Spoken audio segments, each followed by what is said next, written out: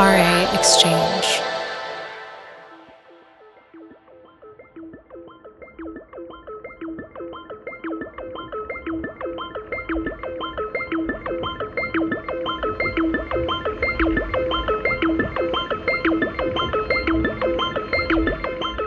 Welcome to Resident Advisors Exchange.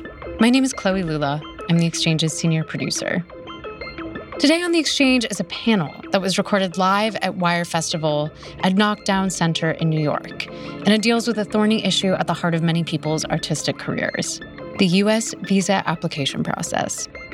It's moderated by Wire Festival's co-director, Tyler Miles, who's joined by Téa Abashidze, a co-founder of Wire Festival and the club Basement, as well as David Amar, the co-founder of the international artist assistance agency called Fanfare, and Joe Sigmund, a partner and senior agent at Surefire, the American booking agency. The four guests talk about the application process's prohibitive costs and how it inherently keeps many artists from pursuing a visa. They also talk about the bureaucratic obstacles and overall impact on the electronic music ecosystem. When visas are difficult to acquire, it means that lineups become more homogenized, and our culture as a whole misses out on the talent circulating overseas. What are the solutions? How do other countries like Canada deal with artist visas? And what happens when the US government raises visa application fees further, as was proposed in a recent push for tightening legislative change? The visa process can cost anywhere from $3,000 to $6,000 to complete, and it must be repeated every few years. As the panelists reflect, there is no liability, reciprocity, or insurance inherent to the process, and the U.S. government expects a certain kind of exceptionalism that is idiosyncratic and somewhat difficult to meet.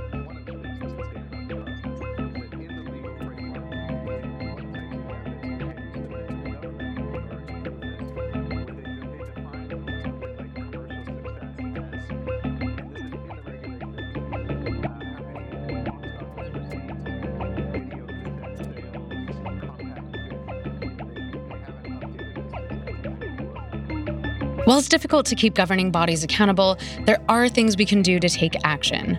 There are policies that DJs and the people around nightlife can fight to reinterpret, and there are lesser-known visas, like the P2, that is less expensive for emerging artists to acquire. The panelists also reflect how musicians' unions and nonprofit organizations can engineer better and more equitable, sustainable ways forward for our scene.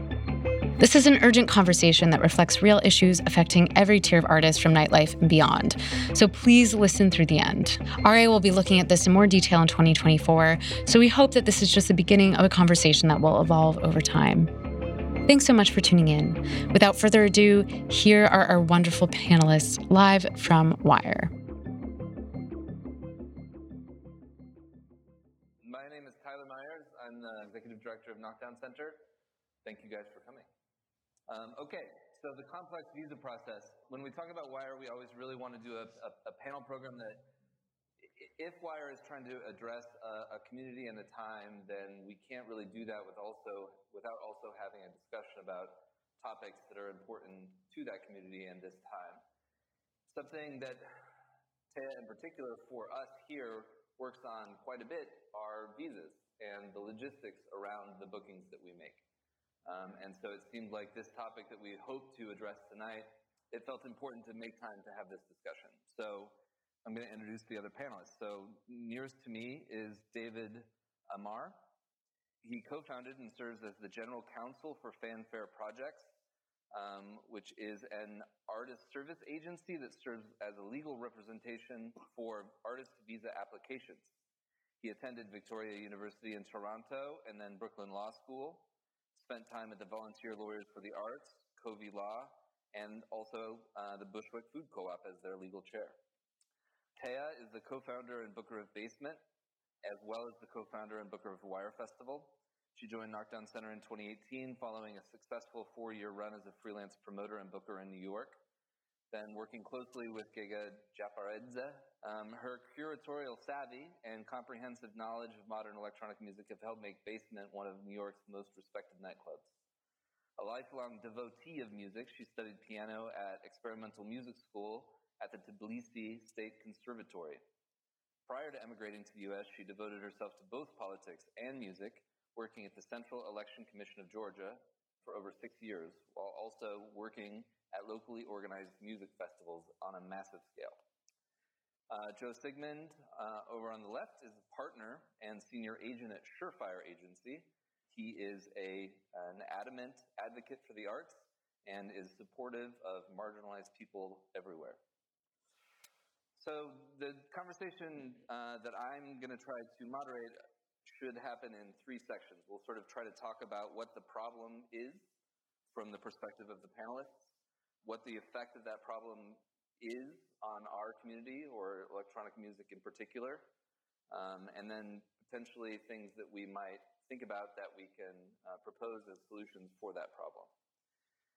So to begin, we'll go to the lawyer, who's going to sort of help us just clarify exactly what the visa is, why it exists, and that sort of thing. So the first question, David, why is there an artist visa process? That is a good question.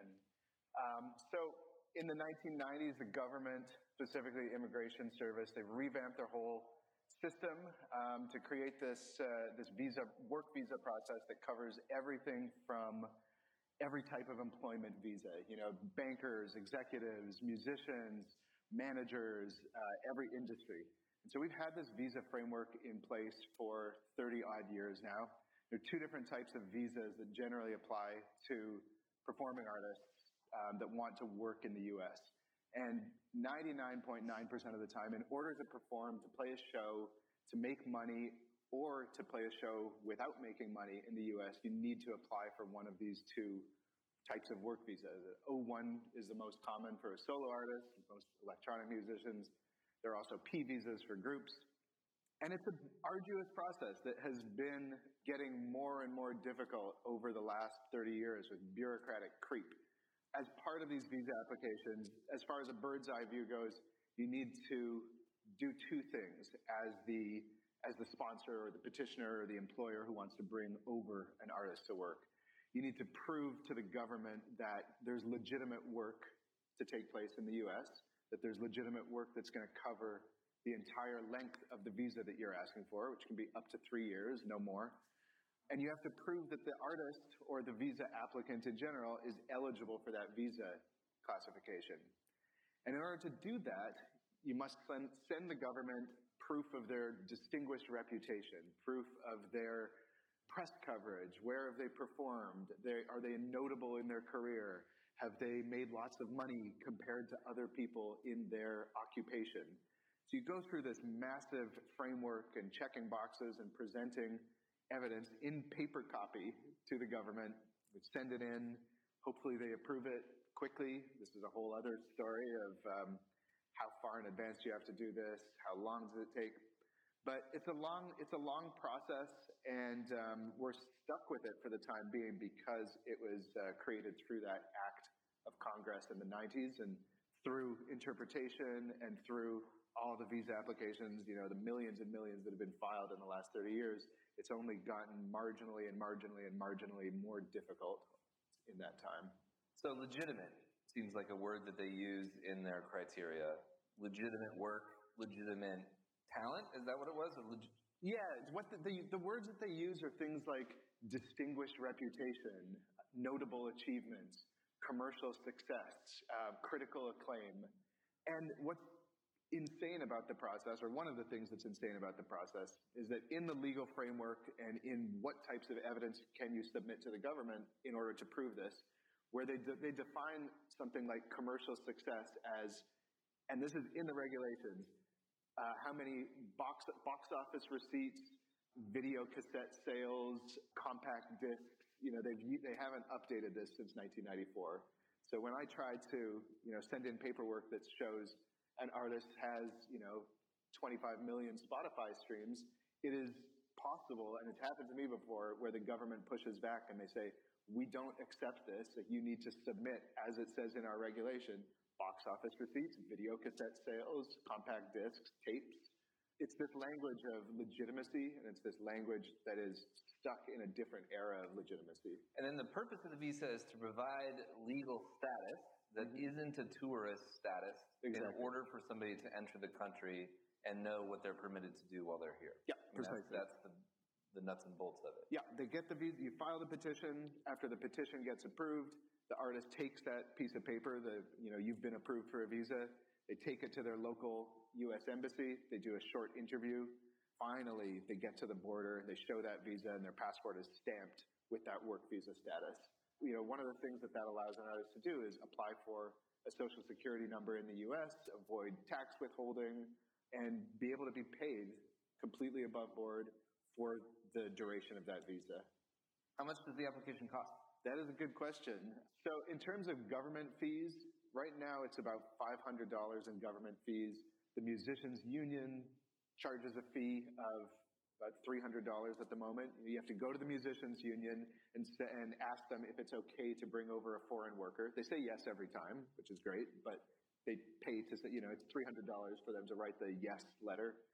So those are the hard costs. And then most people hire either a visa agent, a specialist, or a law firm to write the visa application because a promoter doesn't want to waste their time and try and figure out how to do this from scratch so that they can do it every time. They'd rather have somebody who's experienced doing it.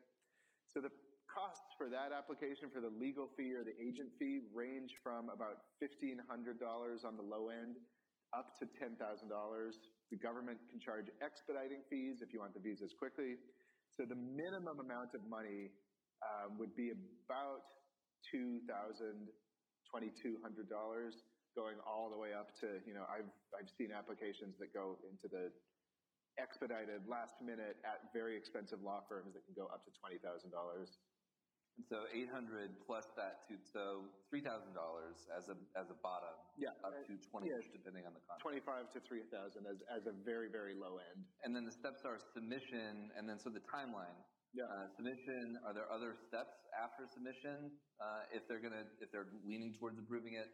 And how long does all of that take? Yeah. So you would think that they give, with all this money, you would think that the government has a schedule and a guaranteed processing time. They do not. It completely varies. If you pay for their regular processing, which is that roughly $500 fee, at the moment, what I tell my artists and what I tell my clients is we should budget a month or two to work on everything together, make sure the package is in order, submit it to the government. Right now, that regular processing is taking about 6 to 8 weeks. You can pay to have it expedited if you cough up an extra $2,500. So that brings the government cost up to $3,000 on its own. If you pay that extra money, they will guarantee that they'll review it in 15 days. But, on their review, it's not necessarily an approval straight away. They could look at the petition. They could say, well, we think this is deficient in some way or another. And that really comes back to what I mentioned earlier is these two main things that we're trying to prove. The government will either say, we're not sure that your upcoming work is legitimate. We don't think that you actually have a gig coming up. We think that you're just trying to get this visa to disappear into the U.S. and work as a bartender or whatever. They don't think you're a real artist.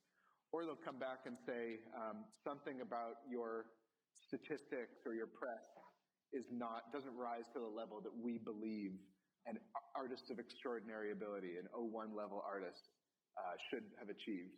So they can say things like, you submitted press from Resident Advisor. Show us why Resident Advisor is an important music for the electronic music community. You submitted, Spotify statistics. Tell us why these Spotify statistics should be analogous to CD sales. So all sorts of stuff. And that really delays the process. And so if Téa says, I want to book this artist from Basement, we do the application, does the government ever disagree with her? Not yet. No. But do they sometimes disagree with a domestic promoter who legitimately wants to book an artist? And the government may say, we don't think that artist is good enough? Absolutely. It happens. I mean, personally, and this, I try to, for my roster and for my artists, I represent right now about 180 artists from 50 plus countries. And we try to take on artists that we think are going to be eligible. They might be borderline. They might be, some are more famous than others. Some artists have Grammys, and some artists have just headlined at, places like Basement, super notable clubs, or, Bassiani and things like that. But, there's always a risk that the government will push back. Denials are rare as far as I see them, but they are absolutely a risk. And so, Joe, when you're looking for talent, in my view, I'm interested in this question about emerging talent. So you had told me that about 75% of your roster is holding a foreign passport. Yep. So if you're looking for talent, is this on your mind? Absolutely, it's on my mind. I mean, it's not necessarily going to be a deterrent to the artists that I want to sign because of the highly competent partners that we have, like David, Téa, but it presents a roadblock, which is significant. Surefire, we describe ourselves as a discovery agency. We're not waiting for the artist to be able to move 1,000 tickets before we bring them over here. We want to be involved from the ground floor. And it's important to us that different regions across the world are developed simultaneously for the artist. That can have really bad knock-on effects to their career development overall, which can stretch for decades in some cases, right? So the paywall, the prohibitive backstopping that the government is doing with these visas, it has long-term effects. At that level, it's essentially, perpetrating a further very American, exceptionalism for people who have the money to do so. And so financially, if you want to sign an artist, how do you guys deal with what could be $3,000, $4,000, $5,000 3-year visa process every 3 years? Particularly for emerging artists who maybe aren't demanding huge fees, particularly in the first couple of years of that 3. Well, I mean, not only will they not necessarily or, all the time command huge fees on their debut tours, right? And we advocate to never come over without the proper documentation beforehand, right? Especially these days, not the Wild West anymore. 95% of these artists that we're looking at, they don't have the money to front. And we also don't like to use deposits for the shows on the first tour to pay these as much as we can. And in certain occasions we do with partners who understand where we're at, like Téa, Ben Gaga's basement here, right? We have documentation that goes along with that, but that's kind of putting the cart before the horse, and it puts a certain extra level of liability into the process, which means then promoters are out deposit money if the visa gets denied, if there's a PIMS error, if the show has to move for COVID or whatever else. We had a bunch of those actually, right? And now it's money flying all over the place, money being lost in the process, and none of this to the benefit of what we're actually trying to do here, right? So a lot of times the agency will come in and advance the cost of this. A lot of times management will come in if the manager is in place or a label is in place. I mean, there's not a lot of label support for artists at this level, right? But, someone who's playing for $500 to $1,000 a show in the UK or pound, whatever, in the UK, they don't have $3,000 sitting around, We have to scrounge money together, put agency resources to bear, or ask other partners to do so. And that also makes the artist beholden financially, which is what? They need to incur debt now in order to ply their trade in one of the biggest markets in the world? That's not fair either, is it? And are they aware of, like in initial discussions with an emerging artist, are they aware of this issue before? That's usually the first or second question that we're asked, right? As you guys both know. Luckily, it's a question that we always answer in the affirmative. I've not had a visa denied because we rely on strong, knowledgeable partners. But it's extremely daunting. And it's the horror stories that get spread the most, right? So we answer in the affirmative. We believe very much in our process. We haven't had issues with this before, but I'm sure there are very many cases that haven't been brought to my attention from artists who have decided outright before even being approached by us or vice versa to just not pursue touring in the America at this period because of the cost, because of the horror stories, because of the protocols and processes, right? So it's daunting enough that it's even denying people from considering this as a viable option, again, having knock-on effects to their career development overall. I'm trying to think of an alternative instance of this, and I'm coming up short. Yeah. You're blocking cultural exchange. The fear is what blocks the exchange of ideas and performances and spreading diverse talent between the U.S. and all these other markets. This is something we were talking about a little bit earlier.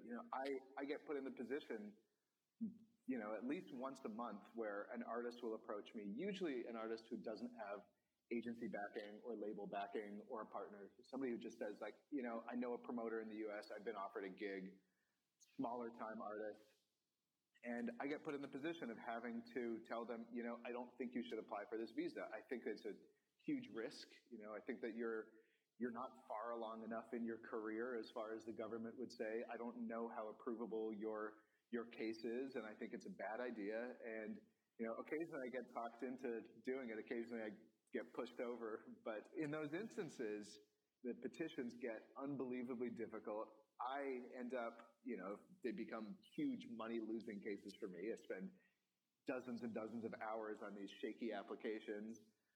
They're stressful for the artist, and nobody wins. The lawyer or the visa agent or whoever is spearheading the application shouldn't have to be put in this position where they are the gatekeeper of the talent. The talent should be, the gatekeeper, if anybody, should be the promoter or the agent or whoever has the interest in the fans, exactly. So it's totally wrong for somebody in my position to have to tell, an amazing young artist, like, sorry, I don't think you have it yet, because artistically they certainly have it, but on paper they might not. Yeah. The most pleasant spin I can put on it is that I tell the artist to consider the money that they're either paying out of pocket or incurring the debt for as an investment on the ability to earn by opening this market up. But we're talking a lot of times about 19-year-old artists, who are fresh out of high school, secondary school, or whatever, and they're putting food on the table by DJing, by, remixing, releasing, whatever it is, right? So should they be expected to consider an investment over the next 3 years of touring and fronting that money now? At 19 years old or whatever. Exactly. Yeah. I shouldn't, as a 19-year-old, think about investment. Totally. Téa, are there artists that you want to book that belong on the basement calendar that you can't because of this? Yes, there's lots of artists I want to book. I want to bring them to New York, but I cannot because they don't have artist visas.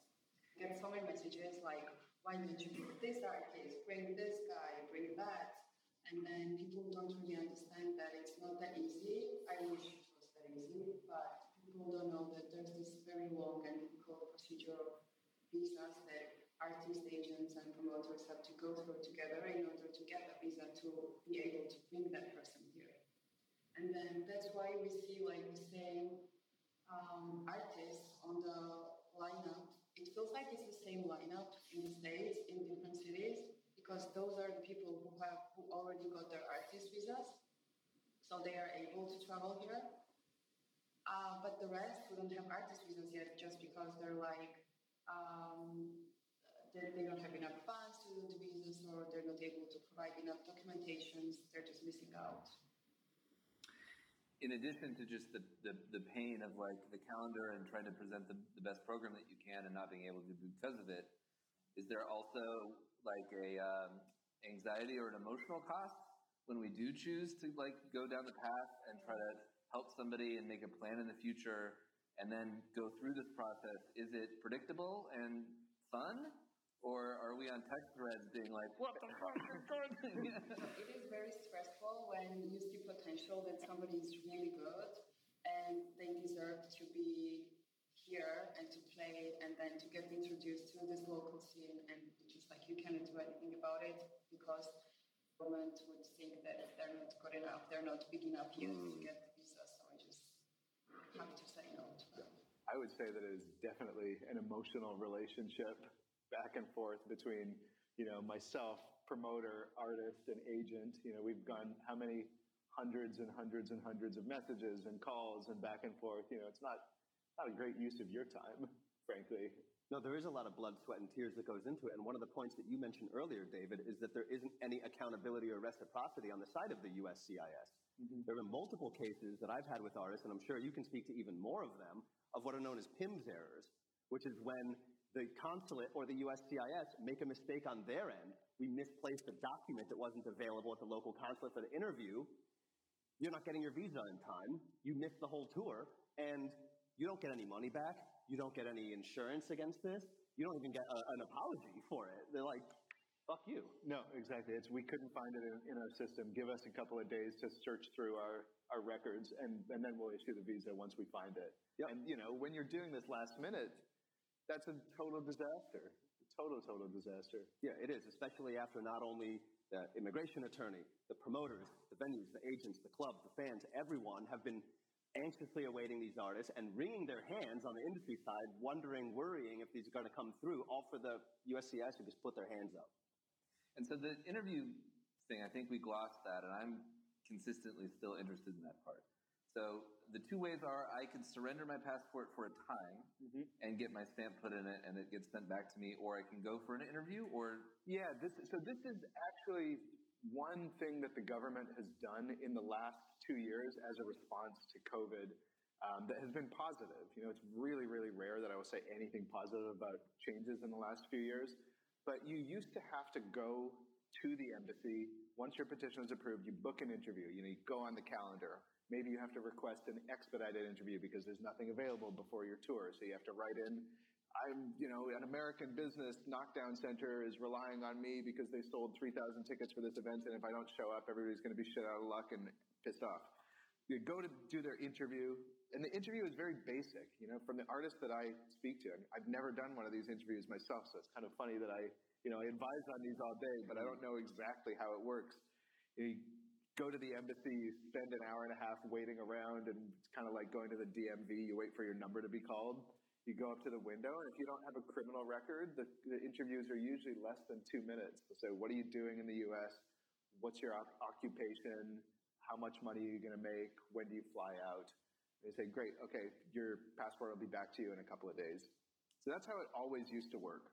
During the pandemic, it became a total disaster because all the consular staff at every U.S. embassy in the world drained out. Everybody went back home.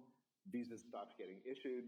So one positive thing that they have done in the last year or so is allow people from many different countries, not everywhere in the world, but many different countries, or if you've previously been to the U.S., then what you can do is once you have the approval letter, you can mail your passport to your local embassy, and they will mail it back to you with the visa in a couple of weeks, maybe a week, maybe 2 weeks, maybe 3 weeks. So they don't have a guaranteed time frame. It usually happens fairly quickly, but it is for artists who do have 2 passports, that has been, a real lifesaver because they can continue touring, or artists who have, based in Europe, who have IDs that allow them to travel. Because otherwise, if you around. surrender your passport, you've surrendered your passport. You're stuck. Even within the EU, you can't cross the border to work, if I understand. Is that right? You can cross the border, the internal borders, but the issue that I see most often is born out of Brexit. So it's British artists trying to play in Europe, or European artists trying to play in the UK, where they need their passport to cross that border now. Even if they can gig, around Germany, Switzerland, France, whatever, there's often on a tour like that, there's a UK stop, and that's where they get screwed.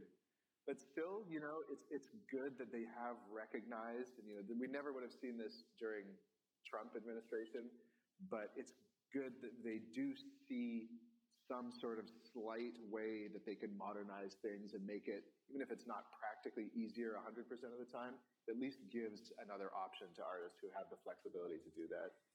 And so then just a couple words on the risk. So let's say we're pro-US CIS, and let's say they do an application and they fuck up and they approve it when they shouldn't have. What's the bad thing that's going to happen?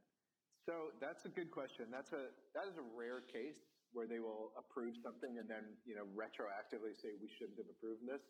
And it usually happens at that interview. At the interview, they will pull up the petition, they'll pull up the file on their computer, and if they decide there's been a mistake in approving the petition, they will do, and this is really an insane process, they do what's called recommending the file for revocation. And I don't think this has happened to either of you. It is like the worst case scenario. They send the file back into it. They, give the person their passport back. And they say, we have to look into this. We have to do an internal review. Usually that internal review takes 18 months or so, which eats into that 3-year work visa. The dates of the 3-year visa are fixed. And now all of a sudden you've lost by the time they maybe decide, okay, yeah, they should have approved. Yeah, the approval was okay in the first place. Now you've lost half of your work visa that you applied for no real reason. So that's a risk, and that's something that you can see in. But then also, if they do approve, let's say when they shouldn't have. So what are they protecting us against? And so if they screw up, what's the result? The result is an overstay. The result is somebody who did file a false application and used that to get into the United States and then stayed overstay, or what's the bad thing that happens if this agency gets it wrong? Yeah, I mean that's the risk, is that, or rather that's like the big secret, is that there is no really bad thing. The risk is maybe that the artist is not intending to work in the U.S., as an artist, as a musician. That's what the government is trying to protect against, is people working in the country illegally or doing things that they shouldn't be doing, overstaying, unauthorized immigration. But if they approve a work visa for an artist who maybe shouldn't have been approved, and that artist comes in, plays a bunch of shows, and then goes back home, everybody wins. The government still has their money, promoters win, and there's no downside to that. I think that's the amazing thing to me, is when I try to think of the boogeyman that they're standing there stoically protecting us from, I can't really think of one. Like it seems like a merry-go-round without, or just a merry-go-round, I guess. Yeah, and I've been between the previous law firm that I worked at and Fanfare now, which I've been doing for roughly a year. I've been the attorney of record on something like, I've done visas for almost 10,000 individuals in total. Some big bands and a couple of orchestras, which really push that up. But I think in all of those almost 10,000 individuals, I've had 2 people who have illegally overstayed their visas. So it's really, if they're legitimate artists, they don't want to play. They want to go back and do the big shows back home where they're making more money and they're making more than, maybe they want to tour in the U.S. and build up their profile, but they're touring artists and musicians. They want the flexibility to tour. That's their livelihood. So Téa, are there ideas that you have about what we could do about this problem? We have to somehow reach USCIS to shorten the list of the documents we have to submit. For me, the most annoying part is that the artists have to show them the proof that they will be touring the next 3 years, which sounds really insane for me. And then we, as promoters, are forced to actually confirm those gigs and give them contracts for the next 3 years, and we are forced to commit to a 3-year relationship. So that would really help, if we somehow manage to get this simplified and to request less documents from us. Joe, are there ideas that you have about what we could do to help the problem, fix the problem? What we could do as an industry? As individuals or an industry, any of the above. I mean, as we spoke about before, I think one thing that the electronic music community has far and above the community surrounding other kinds of music, as Téa's resume shows as well from the work in the political side of things, is that we are good at DIY collective action. We are good at coming together and rallying around a specific point and purpose for support of the members within that community. I think part of the reason I was very excited to speak on this panel, thanks for the opportunity, by the way, was because there are actionable steps from here that we can do, and that starts with educating about this, which is what this is, right? Even the artists who are looking to tour this country don't understand, they're scared of the process, but don't know even all of what goes into the process, right? So I think by demystifying it, that's the first step, not only to artists to kind of take some of the fear out of the process, right? But also to the community as a whole, so that the fans who are attending these shows knows what goes into it. As Téa said, all these fans asking, why is this artist not coming? Why can't we bring this person? I think it's important as a first step that everyone is aware of the barriers that have to be surmounted in order to bring these wonderful artists over, right? Once that's clear to everyone, it'll be clear just how unjust and unfair this process is, right? And as much as this feels like a representative democracy in name only, it doesn't hurt to contact your representatives on a local, state, federal level, right? The window for submitting notes of record in this particular instance of trying to raise the application cost by 261%, if my numbers are right, those are closed already, because obviously they don't really like to tell people too much about them or advertise that the window to submit them is open. They close it really quickly, right? Which obviously proves the kind of nefarious purposes for which they're trying to raise these visa costs anyway. Yeah, right? what Joe is speaking about is a few months ago, the government put in a proposal. Because it's a government body and they want to change their regulations, they're required to solicit public comment. And their proposal was to raise that $460 fee, government application fee for an O or a P visa application to about $1,800. From $460 to $1,800. Massive, massive, massive increase. As part of that, Fanfare advocated, along with many, many, many other arts organizations, advocated to submit public comments into the government record about why this is a bad idea. What can we do about this? And those comments can be submitted by any American business or American citizen. And I know a lot of non-US based companies ended up turning on their VPNs to comment anyway. But they received something like 6,000 comments, and 6,000, I clicked through a bunch of these, and they range from like, I'm a promoter at a tiny bar and I want to book international artists and I don't have the resources. Please don't make it harder. To long, detailed policy documents and discussions of what they should and shouldn't do. So anytime you hear rumblings on, when you see your favorite promoters or talent agencies and whatnot post on social media or in the music press about these visa fee increases and whatnot, educate yourself, and you might be able to make a difference on these public comments. It might sound like a fool's errand, but there is one example that a couple of years ago, the fee for the embassy part of the process, which has been $190 for the last, I think, 15 years, they proposed to raise that $190 fee to about $700. They solicited public comment. About 700 people filed public comments. Took a year or so to review all the comments, and then in the end, the government raised the $190 fee to $205.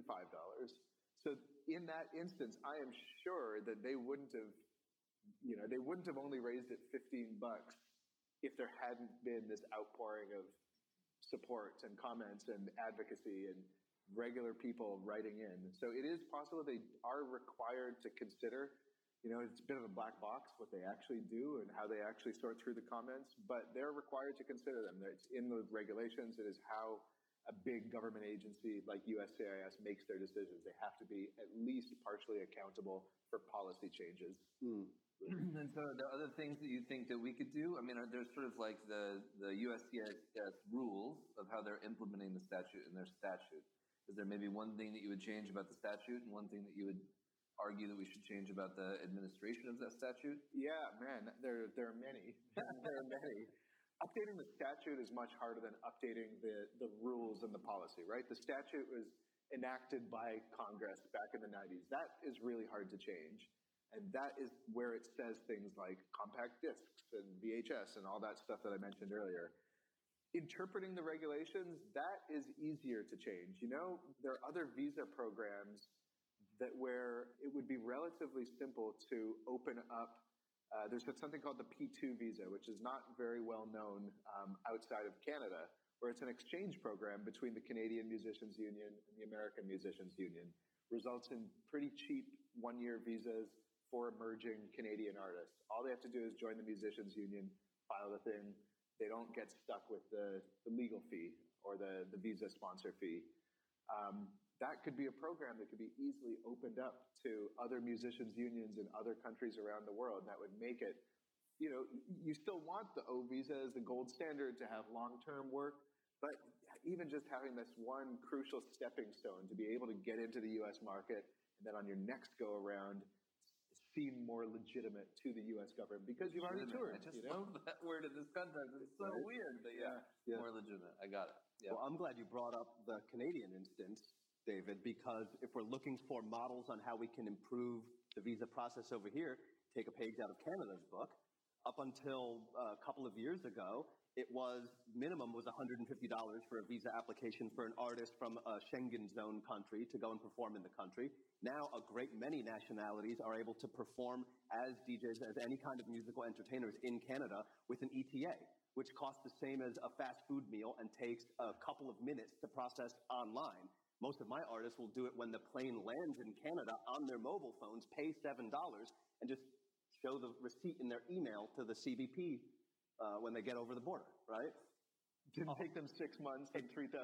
Exactly. It wasn't prohibitive like that. And as far as I know, Canada has not experienced an insurgence of would-be artists who are now bartending in, Moose Jaw or whatever and living it up on the Canadian welfare system, right? Yeah. So in just a minute, I'm going to open up for some questions.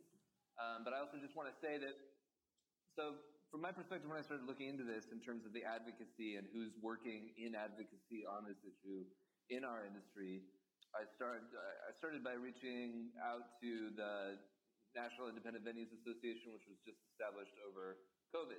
And I was disappointed to find that there was representatives sort of liaising with Thomas Dot, who had set up a policy guideline with Carnegie Hall and some of the larger nonprofits who certainly have a legitimate beef on this issue, but maybe not the same beef that we might have. And that there was a process whereby they were advocating with the USCIS for rules changes that were appropriate to nonprofits of that size. But I couldn't really find anybody who was organizing on these like sort of little micro issues, like the P2 being perhaps a more appropriate category for our artists, et cetera. And so hopefully that's something that we can sort of come together and start to think about in the next year, is that I think that there does need to be an organization nationally that can help advocate for this perspective, because $3,000 against the Carnegie Hall performance or $3,000 against an opening DJ downstairs are wildly different scales, and it's wildly inappropriate for the work that we're doing. And so I look forward to trying to think with everybody about how we can organize around that issue for our industry and for the talent and audiences that we serve. Well said. I wanted to add something which is really important for me.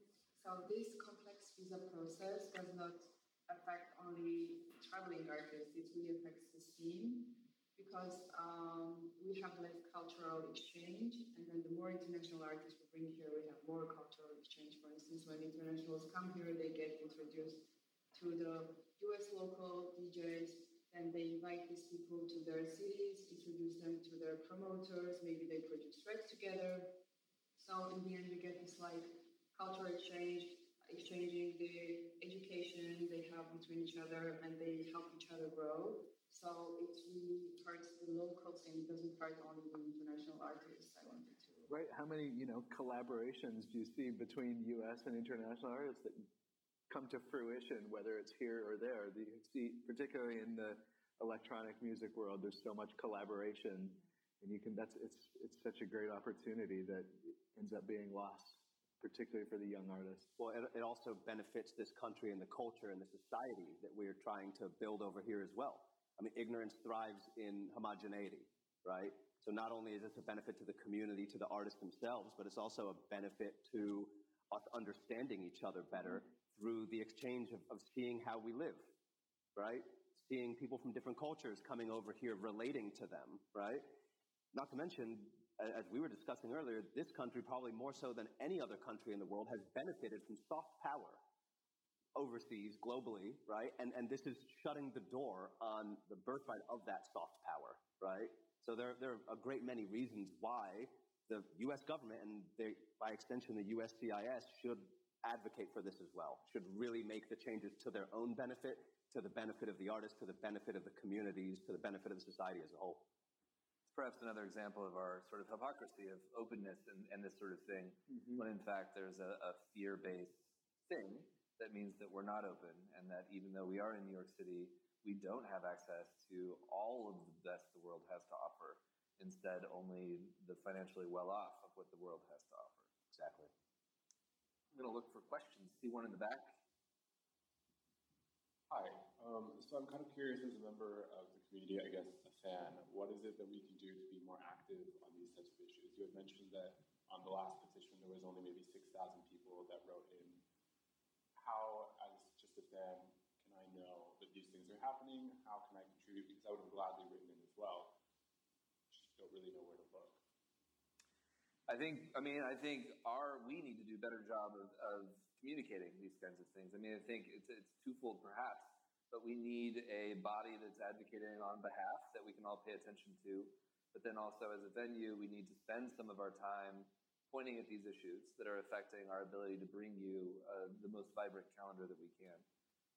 So I think it's twofold. And I think we start hopefully by having conversations like this tonight, but then also turn it into something more than that in the future as well.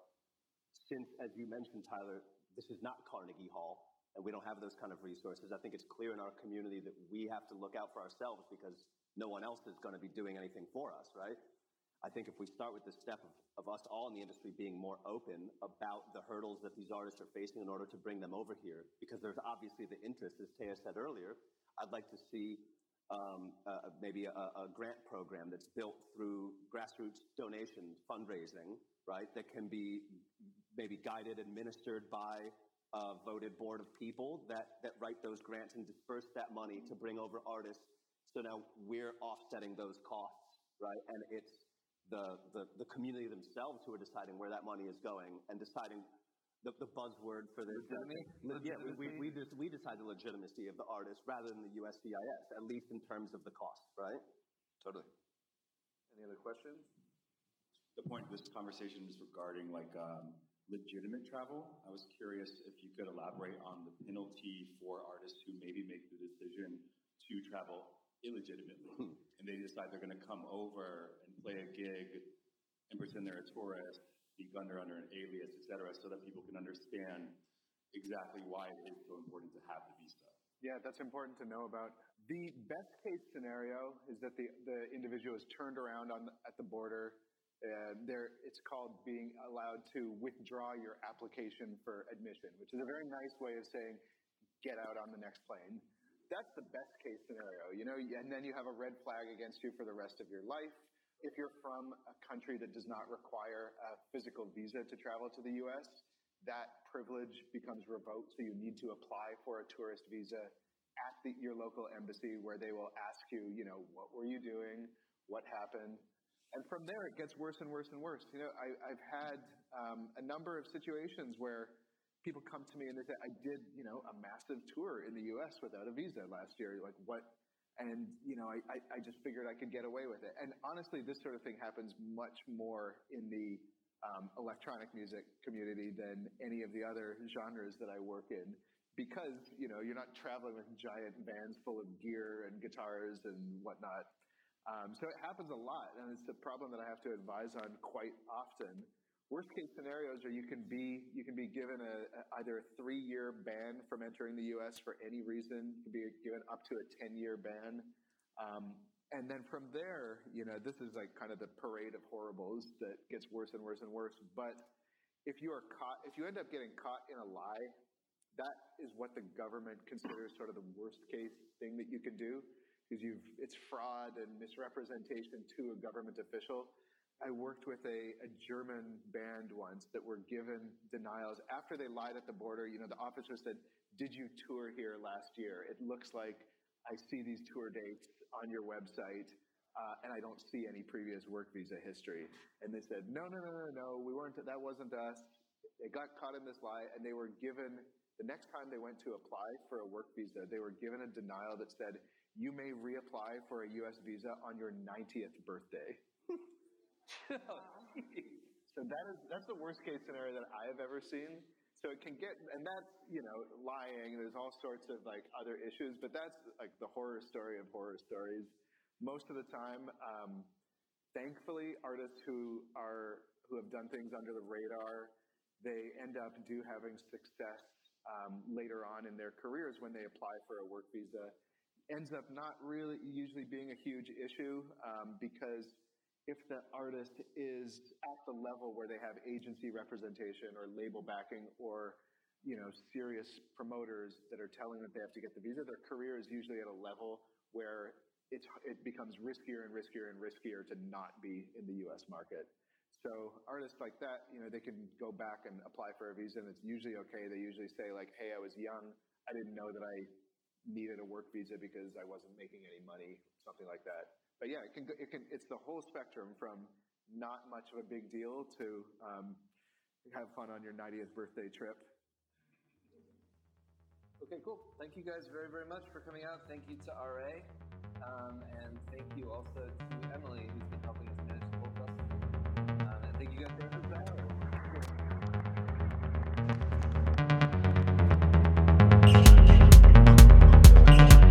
Thanks for listening to this RA Exchange with Tyler Myers, Téa Abashidze, David Amar, and Joe Sigmund live from Wire Festival. Many thanks to the team at Knockdown Center and Wire for helping facilitate this conversation. The track playing in the outro of this episode is Batteries Not Included by Marcel Detman, who played at Wire Festival this past year. If you liked what you heard, please subscribe to the RA Exchange and listen to our full archive of conversations on ra.co or on SoundCloud at ra-exchange. Until next time, take care.